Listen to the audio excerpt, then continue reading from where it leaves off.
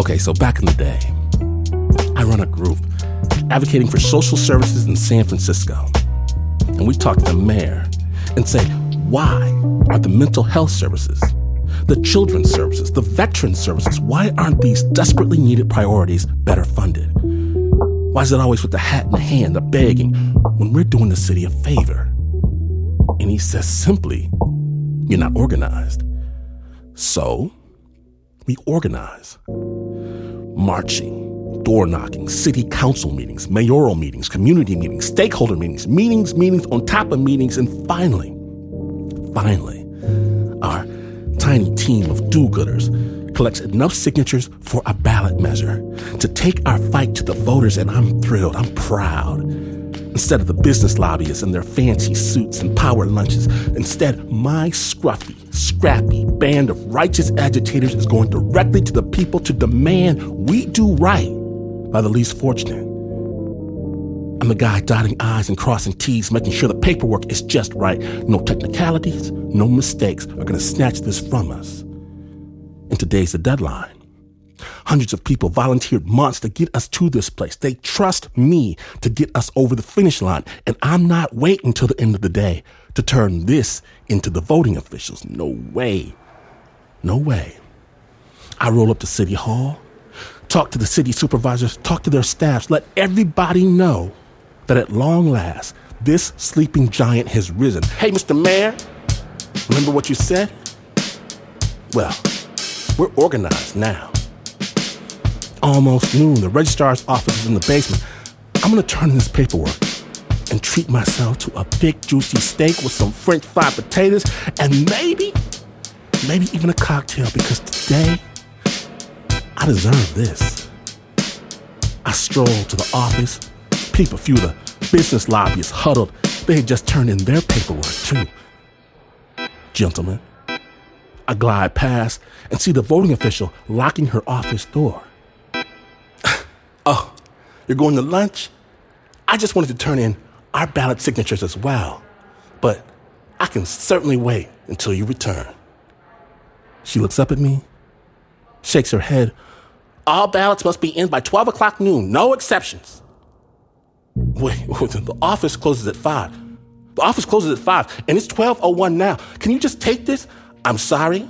For signatures, the rules are very strict. If it's not stamped by noon, I can't accept it. Good afternoon. No. Not noon, 5 o'clock. City Hall closes at 5 o'clock. 5 o'clock.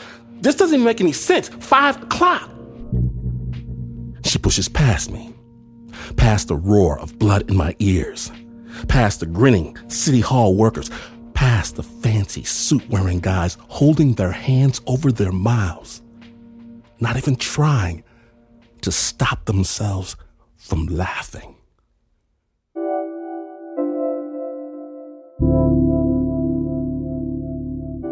Today on Snap Judgment, shame. My name is Lynn Washington.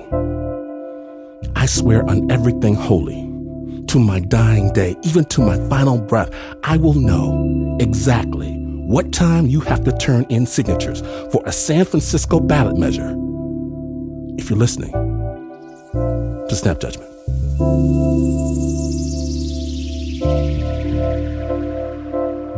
Now, creator Paula Williams, she realized that we all carry shame, but when we share it, we can shed it. So Paula got an old phone booth off of Craigslist, and she partnered with the production company Sound Made Public. Together, they paint it blue and white. They place a phone with a recorder inside. They stick a red neon sign on top saying, "Speak your shame," and they invite people in. And over 1,000 recordings later, Shame Booth has become an art installation, a podcast, a hotline, a live event space, and a movement to help people get proud. And today, you get to hear some of what was said. These are real people revealing some of their darkest secrets, so sensitive listeners are advised that our next story mentions substances and addiction. And our first piece is a father talking about his son. Snap Judgment. This is Shame Booth, an opportunity for you to speak your shame. What is it that you've been carrying around that's been weighing heavy on your heart that you want to get rid of? Please do so after the beep. And walk out of this booth with your head held high, feeling lighter and shame-free. Yeah, so the thing that I've been struggling letting go of is how I've dealt with my transgender teenage child. I love my child, and I'm super, super proud of the fact that he's transgender, and he stands for what he believes in, and he's made the transition from female to male. However, at the same time, he is a typical teenager, and I've made some decisions on how I handled disciplining him when I caught him smoking cigarettes and smoking weed, and he got mouthy. And, it was out of fear, because I'm afraid for my child, because I'm a recovering addict, and I know where that stuff takes you, or took me, and I'm scared for my child. And so when I confronted on him and he responded to me with hostility, I matched his hostility and one-upped him, and I pretty much lost control, and I picked him up by the back of the neck, and I threw him across the room on his bed, and I became very, very verbally aggressive and intimidating, and pretty much thought that I would just scare him into submission, and that is not the man I want to be. I also, I'm well aware that the way I treat my child, the way I am, is going to be programming for how he's going to be later on in life. And so I've been having a hard time letting go of the fact that I use anger and intimidation to try and control my child. But I also know that I love my child, and that there's a world out there that needs me to be the best authentic self that I could be. And from what I've been through and the story that I have, that I have an opportunity to change lives. But as long as I'm walking around being controlled by the shame and the guilt that of mistakes that I've made out of fear, gets in the way of my service to making this world a better place. So I'm kind of glad they have this shame booth where I get to dump some of this shame, and hear it come out of my own mouth, man, that I just made some decisions that were ineffective out of fear, and that's not who I am, nor do I have to continue on being that man. I hope this helps.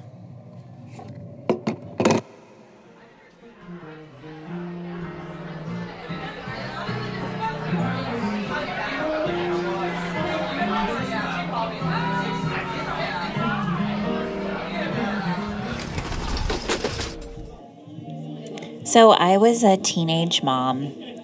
I had my first daughter when I was 16 and did not finish high school, did not go to college like I dreamed I would. But despite the circumstances, I made myself very successful. I worked very hard. I worked a retail job, but worked my way up to the top. And eventually, those successes led to bigger successes. And today I find myself working for one of the most admired companies in the world in a pretty great role that I love.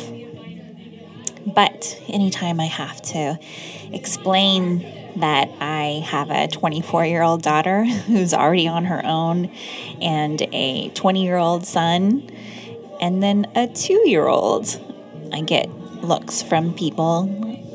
Sometimes it hurts. Sometimes they ask. And I'm not very forthcoming about my background, even though I really have nothing to truly be ashamed of. But in my mind, because I didn't fit some kind of journey that someone expected, that person being me, to fulfill, it just feels like I could have done better. But I did my best, and here I am today. So thanks for this. I have nothing to be ashamed of.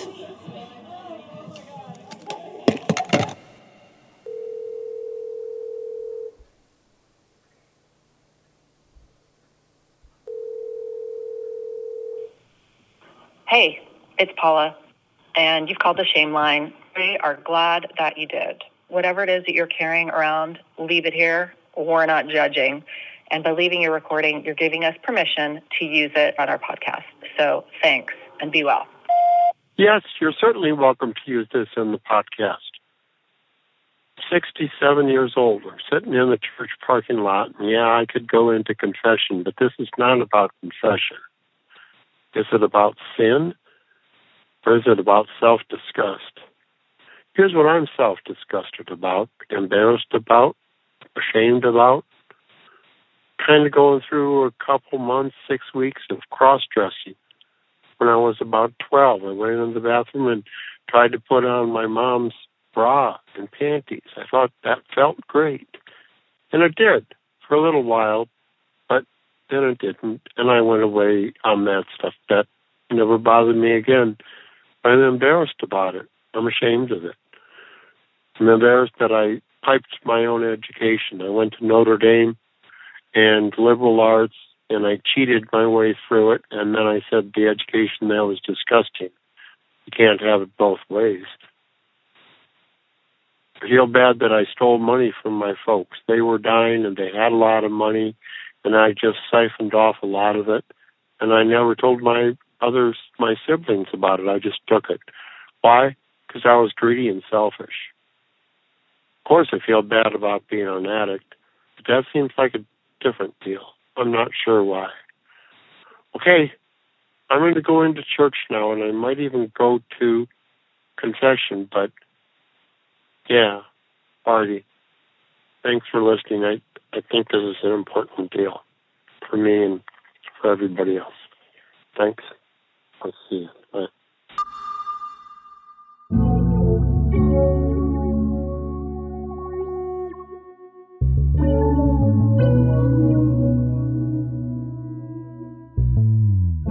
Big thanks to the Shame Booth team for sharing those recordings with us.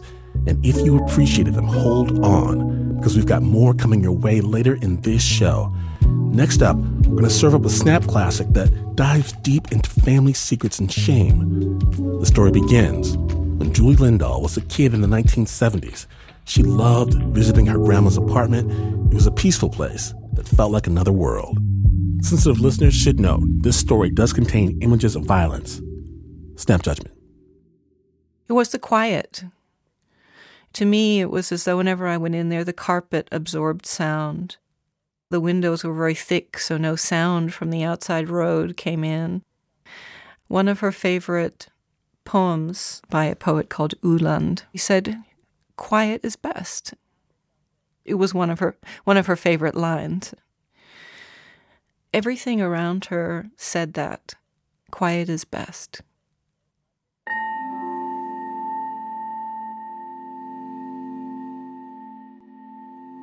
In the calm of her grandmother's apartment, Julie would sometimes leaf through old family photos. One of the albums had a photo of a man in a dark overcoat standing in a field, looking down, his face a black and white blur. This was Julie's grandfather. He was a mystery to her. He died when she was young, and the only thing she knew about her grandfather was that he'd been a farmer. That's because nobody really talked about him. And somehow she knew not to ask. Any mention of her grandfather was met with silence, hostile silence. And whatever this thing was that made everybody stop talking had kind of broken everyone.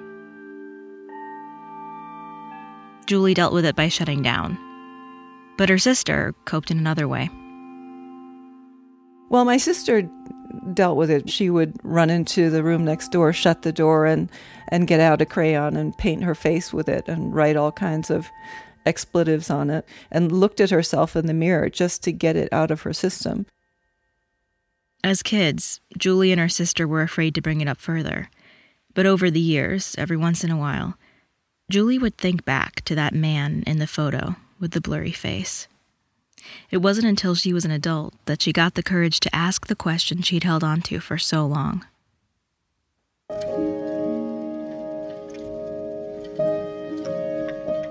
It was an extraordinary moment in which my father and I were alone. We'd had a very nice day together, and it had started to rain, and we got on a public bus to go back to my small apartment. And then I thought I'd just have to ask him. We were sitting on this bus, and I said, Dad, who was my grandfather? Opa, as I called him. And my father's hand started to shake. He didn't even look at me. He looked almost blue in his face. And my father just said, you must never look into this. Never ask these questions and never look into this. Immediately, I felt awful. Just felt like I had to retreat from that and not touch it. Ever. Julie never raised the topic again. Until her father died. His last words to me were, look after my grandchildren. And I thought, oh God, to look after your grandchildren, I have to do something you forbade me to do. She had to do it because Julie didn't want her own children to grow up like she did, under the weight of an oppressive secret. She wanted everything out in the open. Part of me wonders, why didn't you just go to your grandmother and ask her?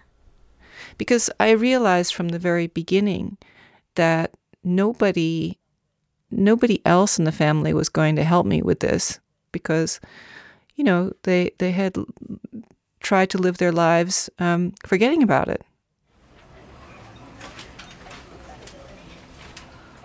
That's how she found herself in Berlin, in the German Federal Archives, watching as an archivist pulled out a stack of information, about 100 pages. He was holding the answers she'd wanted her whole life. And I said, well, what's in them? And he said, well, it's their, as far as I can see, it's mostly their application documents to marry, to get into the SS. And I said, what? The SS was, Hitler's elite.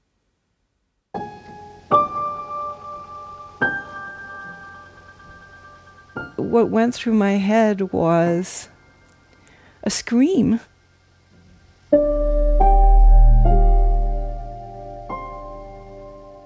When she finally looked at her grandparents' marriage application, it started to sink in. Her grandfather was a Nazi. They had to present evidence of their racial purity, physical examinations, images of themselves taken from all kinds of angles, family trees. I had known my grandmother for so many, all my life, of course. This image of this woman standing there holding me as a baby and rocking me and bestowing her love upon me was there. And I just couldn't square it with, this picture of her laughing and smiling and looking happy and ecstatic about her application to be an SS wife, because she was in there too. I could see her signature everywhere in these documents, and I remembered all the birthday cards that she'd sent me that had the same handwriting in them. My grandmother has not told me the truth.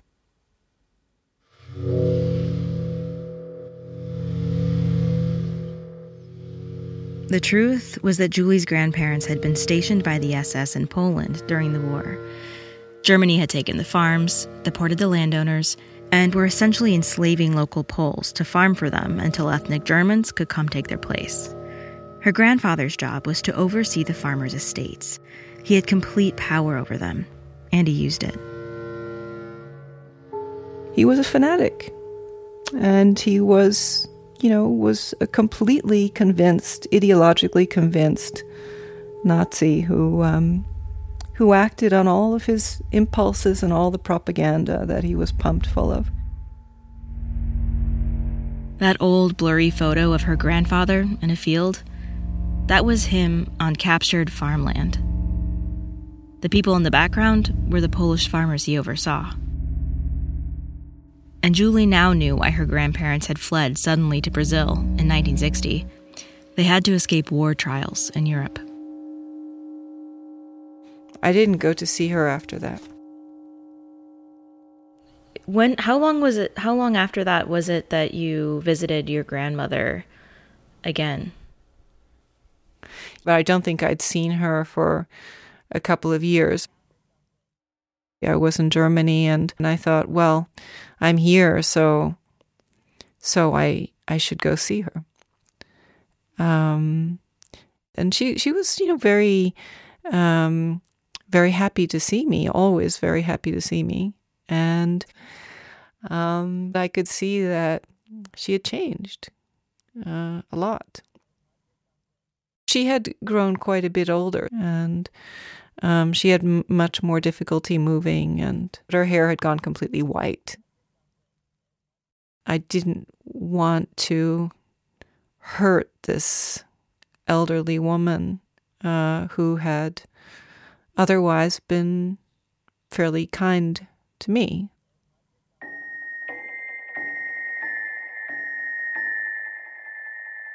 So I told her I'd been in northern Germany, I'd visited these different places, and she was very, curious about that. And of course it launched her right back into memory.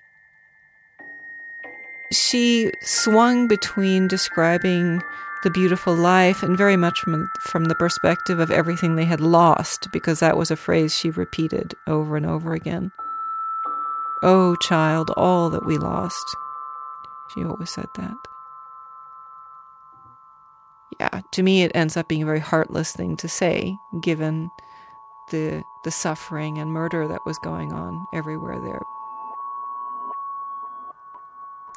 So I was getting more and more upset, but eventually I interrupted her and asked her, was your husband in the SS and were you an SS wife?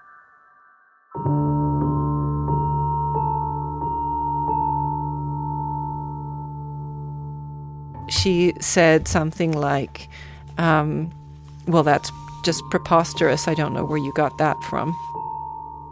I felt like someone had taken a sledgehammer to my head. And she didn't want to stay there, obviously, because she very quickly moved on from the topic. And my head was hurting so much, so I just kind of sat there and nodded, and I could barely look at her anymore. All I could do was sit there and feel this horror and terror at not being able to acknowledge the truth. Julie used to talk to her grandmother on the phone every week, but after that day, she started avoiding her calls. Julie understood that if she wanted answers, she'd have to find them on her own. So she went to the next logical place, Poland. And it was in Poland, in another archive, that she found 3 folders of statements by witnesses from when Poland was prosecuting war criminals. Each of the 3 folders had her grandfather's photo on the cover. To me, he looked pretty glassy-eyed. It was as though the feeling had gone from his eyes. Inside the folders were statements from Polish farmers. They called her grandfather a devil to the people. All in Polish, of course, so I couldn't read them. So I sat there staring at this. But of course, for me, it was just to see this and see his face on the cover of these folders, and to know that there were all these eyewitness accounts in there was mortifying. This young historian sat there, and he could see that I was just beyond myself. So he came in and he said, "Can't you come and have a cup of tea with me in the kitchen?" And the 2 of them sat down to tea. Julie explained what she was doing, and the historian, whose name was Robert, said he'd help. He translated some of what the witnesses described. There were horrendous accounts of the things that were used to torture people, and very specific with what types of tools, whips and other horrible things that he used. Some of these people were permanently unable to get up after. People just lived in a complete state of terror.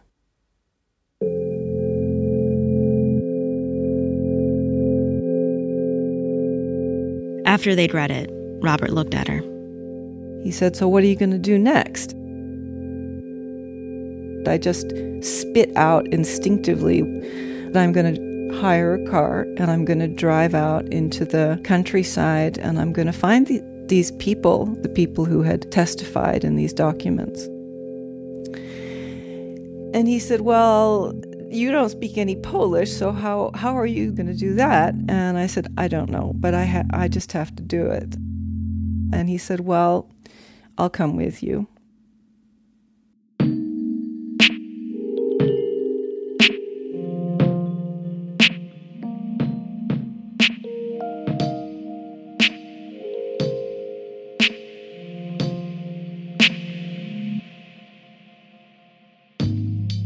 When we return, Julie Lindahl is headed to find the men who suffered at the hands of her grandfather decades ago.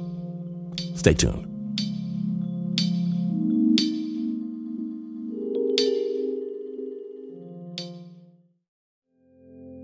Welcome back to Snap Judgment, the shame episode. My name is Glenn Washington, and when last we left, Julie Lindahl and Robert were headed into the Polish countryside to find the men who called her grandfather a devil to the people. Sensitive listeners should note, this story does contain images of violence. Discretion is advised.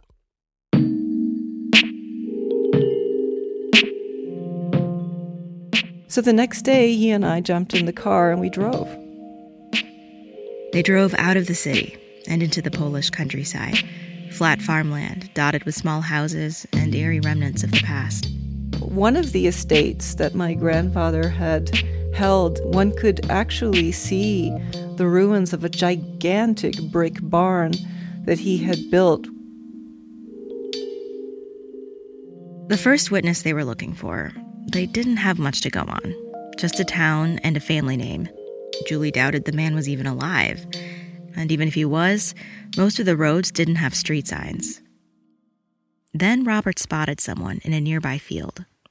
So he took the papers in his fist and got me to stop the car and ran into the middle of this field, held the papers up to the farmer who stopped his tractor. And the farmer said, "Just drive over there and you'll find the family."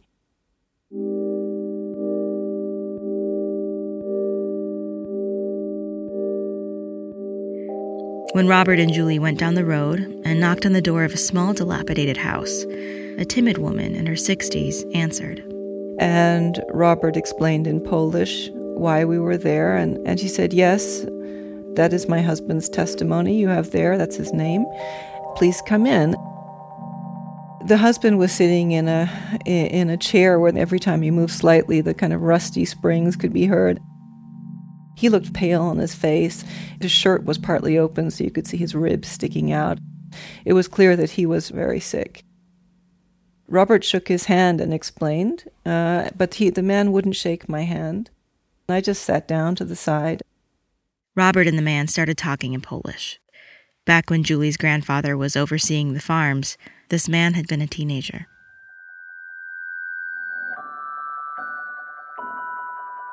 He had very blue eyes, blue-gray eyes, and this look of fury in his eyes. These people were kept in sort of near-starving conditions.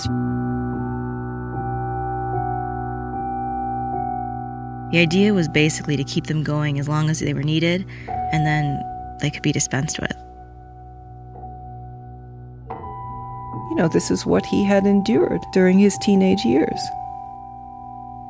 He'd say something to Robert and stop, and then he would look over at me again and just shoot these furious looks at me. And to me, it felt like, please let me take this. Please just shoot it all at me. Just go on, because that's why I'm here. The man with the blue eyes did not want to talk very much. And it wasn't long before Robert looked at Julie and just said, "I think we need to go." At the end, I just thought, whatever I do before I leave this room, I must try to shake this man's hand because I want him to know that whatever his feelings are, that's okay with me, He can have those feelings. So we were about to leave, and he shook Robert's hand, but he didn't shake mine. And I took his hand and just said goodbye and thanked him. And he looked at me in the oddest way, as though he just didn't really understand, as though there should still be some rivalry between us. Robert and Julie kept going down the list of names. When they pulled up to the driveway of the next house, they found the second man already outside. He looked like he was in his 90s. He'd lost most of his teeth, and he was sitting on a tree stump, carving some wood with a penknife. He was just sitting quietly, kind of talking to himself a little bit, and then there were two young people, I think in their late 20s or early 30s, who were fixing a bicycle. Robert talked to the younger people, who were very kind, and just said, absolutely, you can talk to our grandfather. And the granddaughter went over and took him by the arm and brought him inside the house. When they all sat down at the table, Robert started asking questions. The man's granddaughter would repeat each question in his ear so he could hear them. But the man had dementia, and he didn't understand exactly who Julie was. He kept asking, who are we talking about? Who is this? And eventually, the granddaughter shouted my grandfather's name into his ear.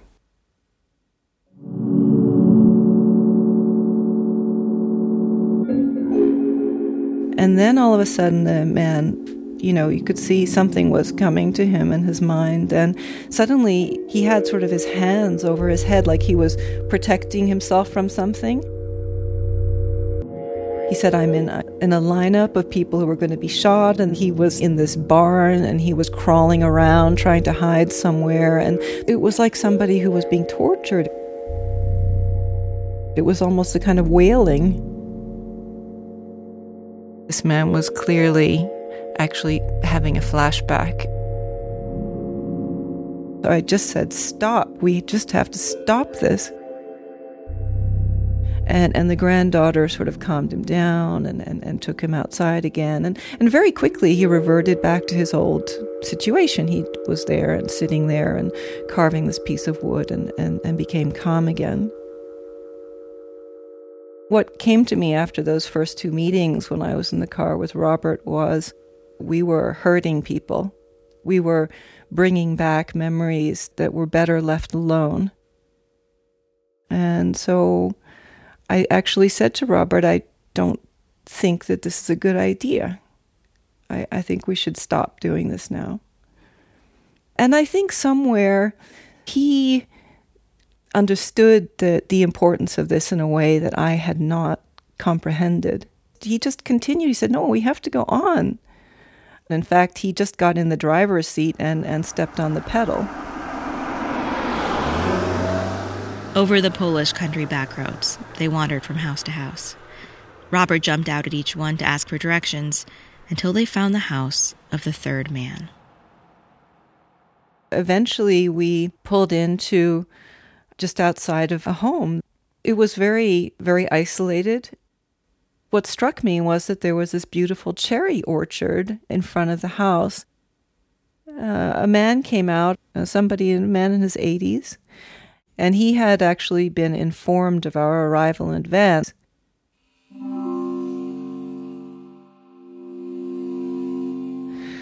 He was smiling, and you could see that he was looking at me in a very intent way, as though he was trying to make out whether he would recognize any of my features. I noticed a big gash over one of his eyes. He had welcomed us in his house, and we sat in his dining room. His daughter and his wife came and served us cherries and drink, and Robert started to ask him questions. He had obviously a very strong need to get this story out. The man had been 10 years old when his parents worked on her grandfather's estate, and he had clear memories of that time. This gash over his eye had been from a blow delivered by my grandfather to his head because he hadn't doffed his hat when my grandfather had walked past him.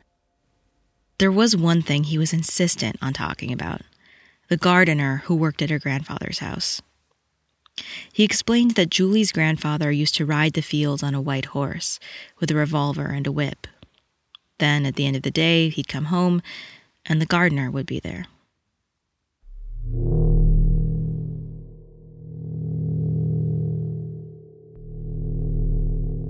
And the gardener was the object of his, whatever he hadn't unleashed on people in the field, he unleashed on the gardener with his batons and whips. I had big pools of tears on my face all the time. There was no other way to be. And this guy could see that, and he took my forearms into his hands and he kind of shook them a bit. Then he said, "You didn't do anything, and you need to remember that, It's not your fault." He told me that if I was like my grandmother, I must be an angel. And I said, "Why?" And he said, "Well, because your grandmother called the apothecary when people were beaten."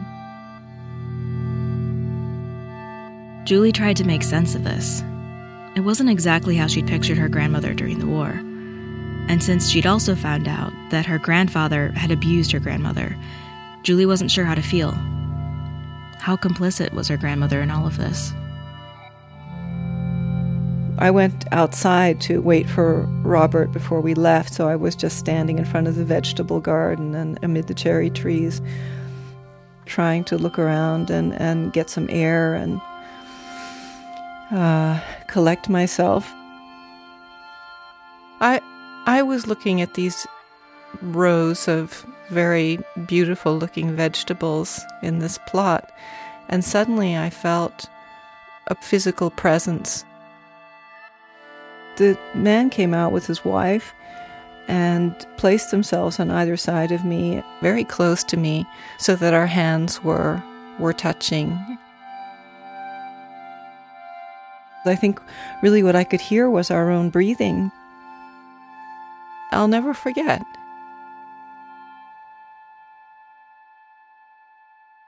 It was only later, as Julie and Robert drove away that day, that Julie realized who that man was. He was the gardener's son. It was obvious that Julie had to talk to her grandmother. She was over 100 years old, and so therefore I felt like I don't know if I can tell her and ask her about this. Is this the kind of thing you do to an elderly person who, when you were younger, bestowed love and affection upon you?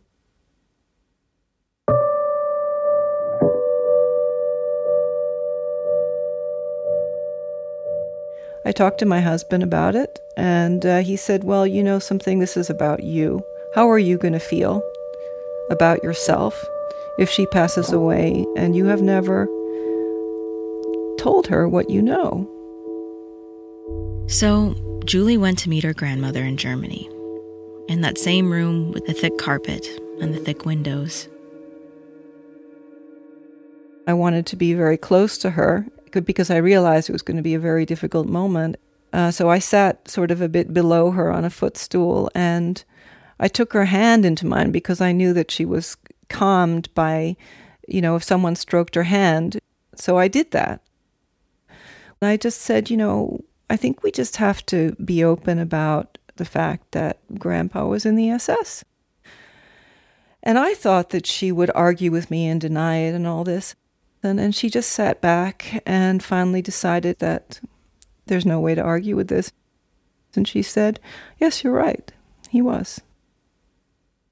All the time I was trying to keep the door open for her to say, yes, this happened, and yes, I regret it, and it was a terrible thing, and it was awful. And that would have been enough. It would have been enough for me. But we never got there because she went on for a long time, several hours, defending their actions, which I could barely believe. I was so completely out of my wits.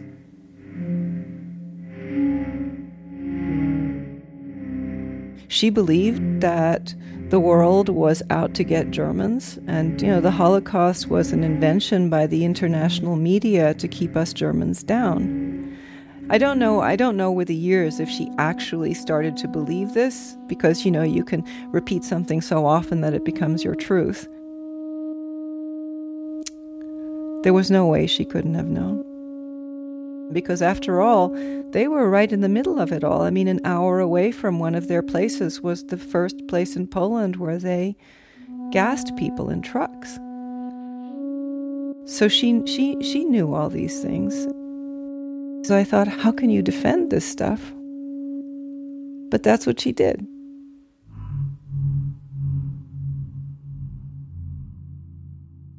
Her eyes were absolutely wide open. Was there a moment when you realized that your relationship had changed? Yeah, this might sound outrageous, but I did love my grandmother to the end. People can say whatever they like about that. You shouldn't love someone who's like that. I have to say I did, because she was a good grandmother to me when I was young. And, that doesn't leave me. I didn't want her to have a heart attack or something because I had confronted her. So I called her later on to see how she was, and she was very, very angry with me. She basically turned the tables and said, "You are the problem in this family, not anyone else. You're the problem because you have dug up this story." And I thought, it's over. There's nothing left to say.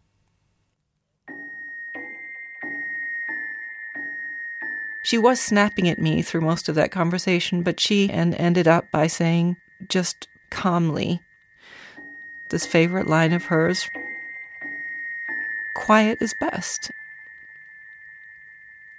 Quiet is best."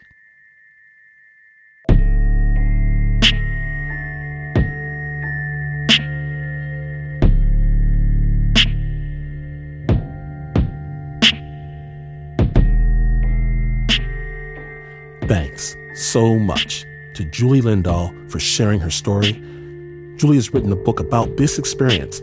It's called The Pendulum, a granddaughter's search for her family's forbidden Nazi past. And a version of this story was originally produced for the podcast Kind World. Check out our website, snapjudgment.org, for more information. The original score for this story was by Leon Morimoto, with production assistance by Liz Mack. The story was produced by Erica Lance. Don't go anywhere, snappers, because I told you we would have more Shame Booth, and more Shame Booth we shall have.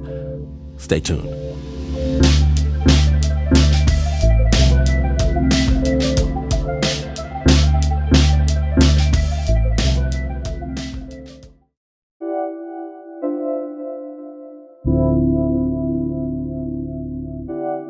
Welcome back to Snap Judgment, the Shame episode. My name is Glenn Washington, and we're taking you back into the Shame Booth, a refurbished phone booth where people walk in and anonymously share their experiences of shame. Now, these recordings are raw, so sensitive listeners should know that one of the stories we are about to play makes mention of a sexual assault. The stories you're about to hear, they come from everyday people who step into Shame Booth's safe space, and they open up. Snap Judgment.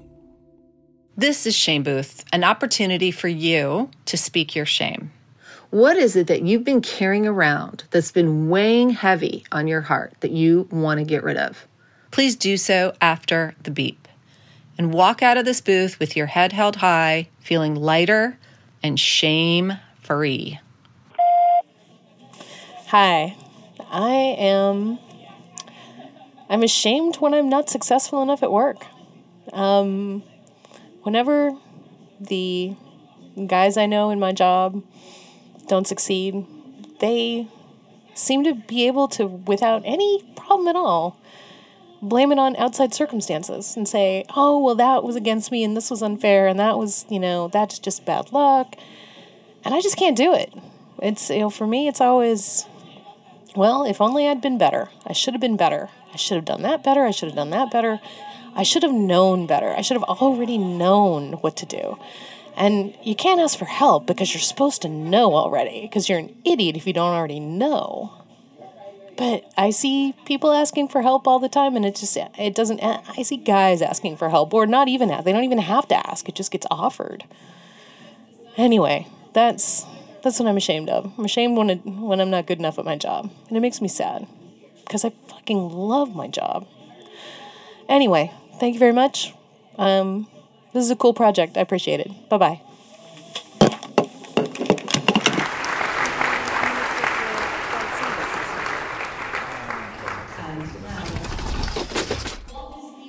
I am just starting to figure this out, but I grew up with a father who convinced me that I was worthless.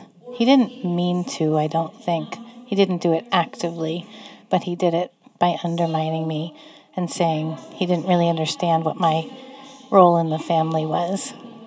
And now I'm realizing that I'm in a marriage that has a really similar pattern.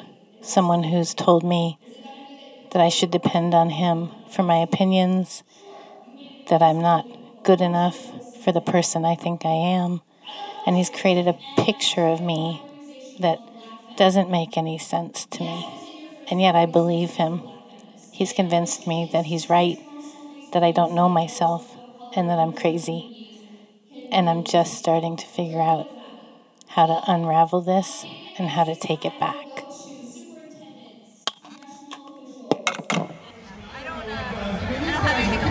Awesome, let me give you a sticker. There you go, no shame. Hello. I'm going to take a little soul dump on this phone about shame and guilt, which has been in the soil of my culture of being Armenian. Shame. I already had that pouring through my veins even before I realized I was gay. And then, realized I was gay, which made the shame storm 8,000,007 times more powerful. So I'm letting go of the shame and the guilt of being queer and not being able to give my parents the gift of their only child marrying a handsome, wonderful, distinguished Armenian man and giving them many, many, many, many children. Time to let that go, because it's preventing me from reaching my highest potential and from truly embracing my queerdom and my exponentially growing love of women. So I'm ready to let that go and flush the motherfucking toilet.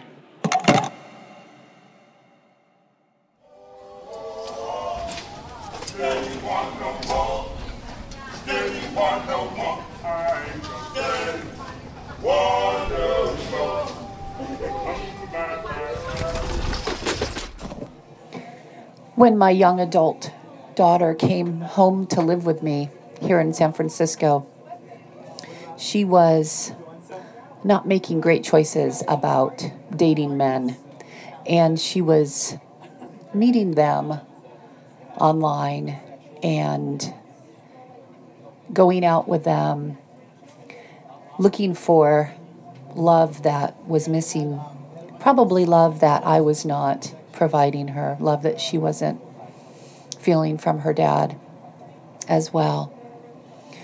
And on the 4th of July, 3 years ago, she left to go to a party.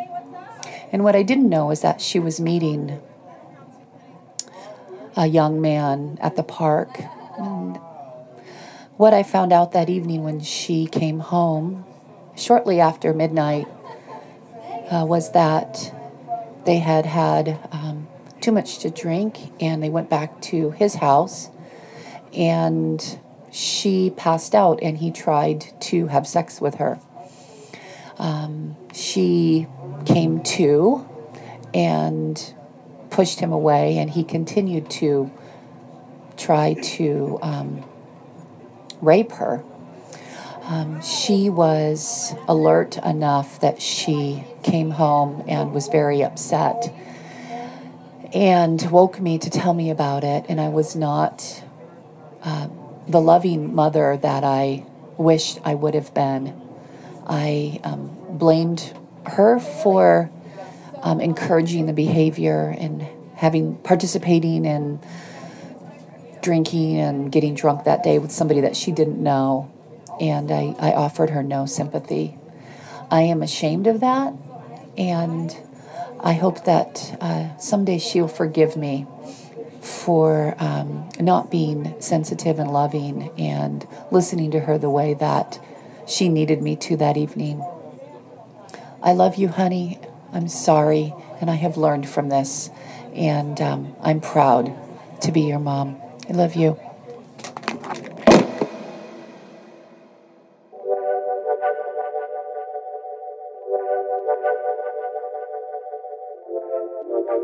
A very, very big thank you to the brave people who stepped into the shame booth, bearing their souls and speaking on their shame. To find out more information, head on over to shamebooth.org and subscribe to their podcast.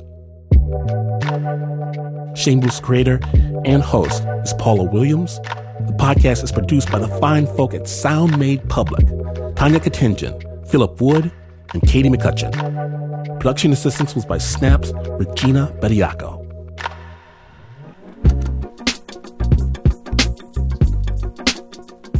It happened again. I know.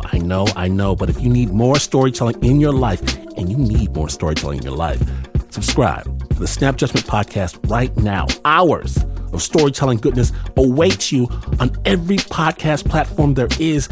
We here at Team Snap will be your new best friend. Subscribe to the podcast right now before it's too late. At long last, you've asked for it. It is finally here. Go to snapjudgment.org right now to get the Snap Judgment t-shirt of your dreams. The Snap Judgment Shameless Commerce Division is open for business. Fly your Snap flag high. Let the world know you Snap. Get your goodies at snapjudgment.org/shop.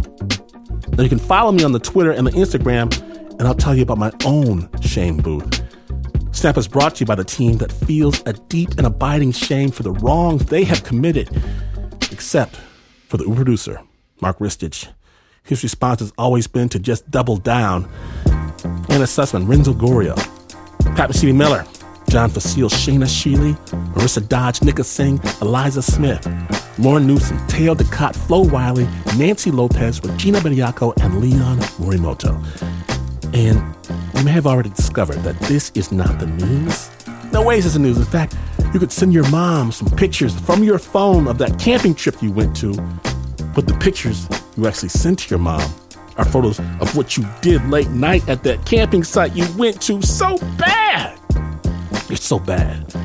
And you would still not be as far away from the news as this is. But this is PRX.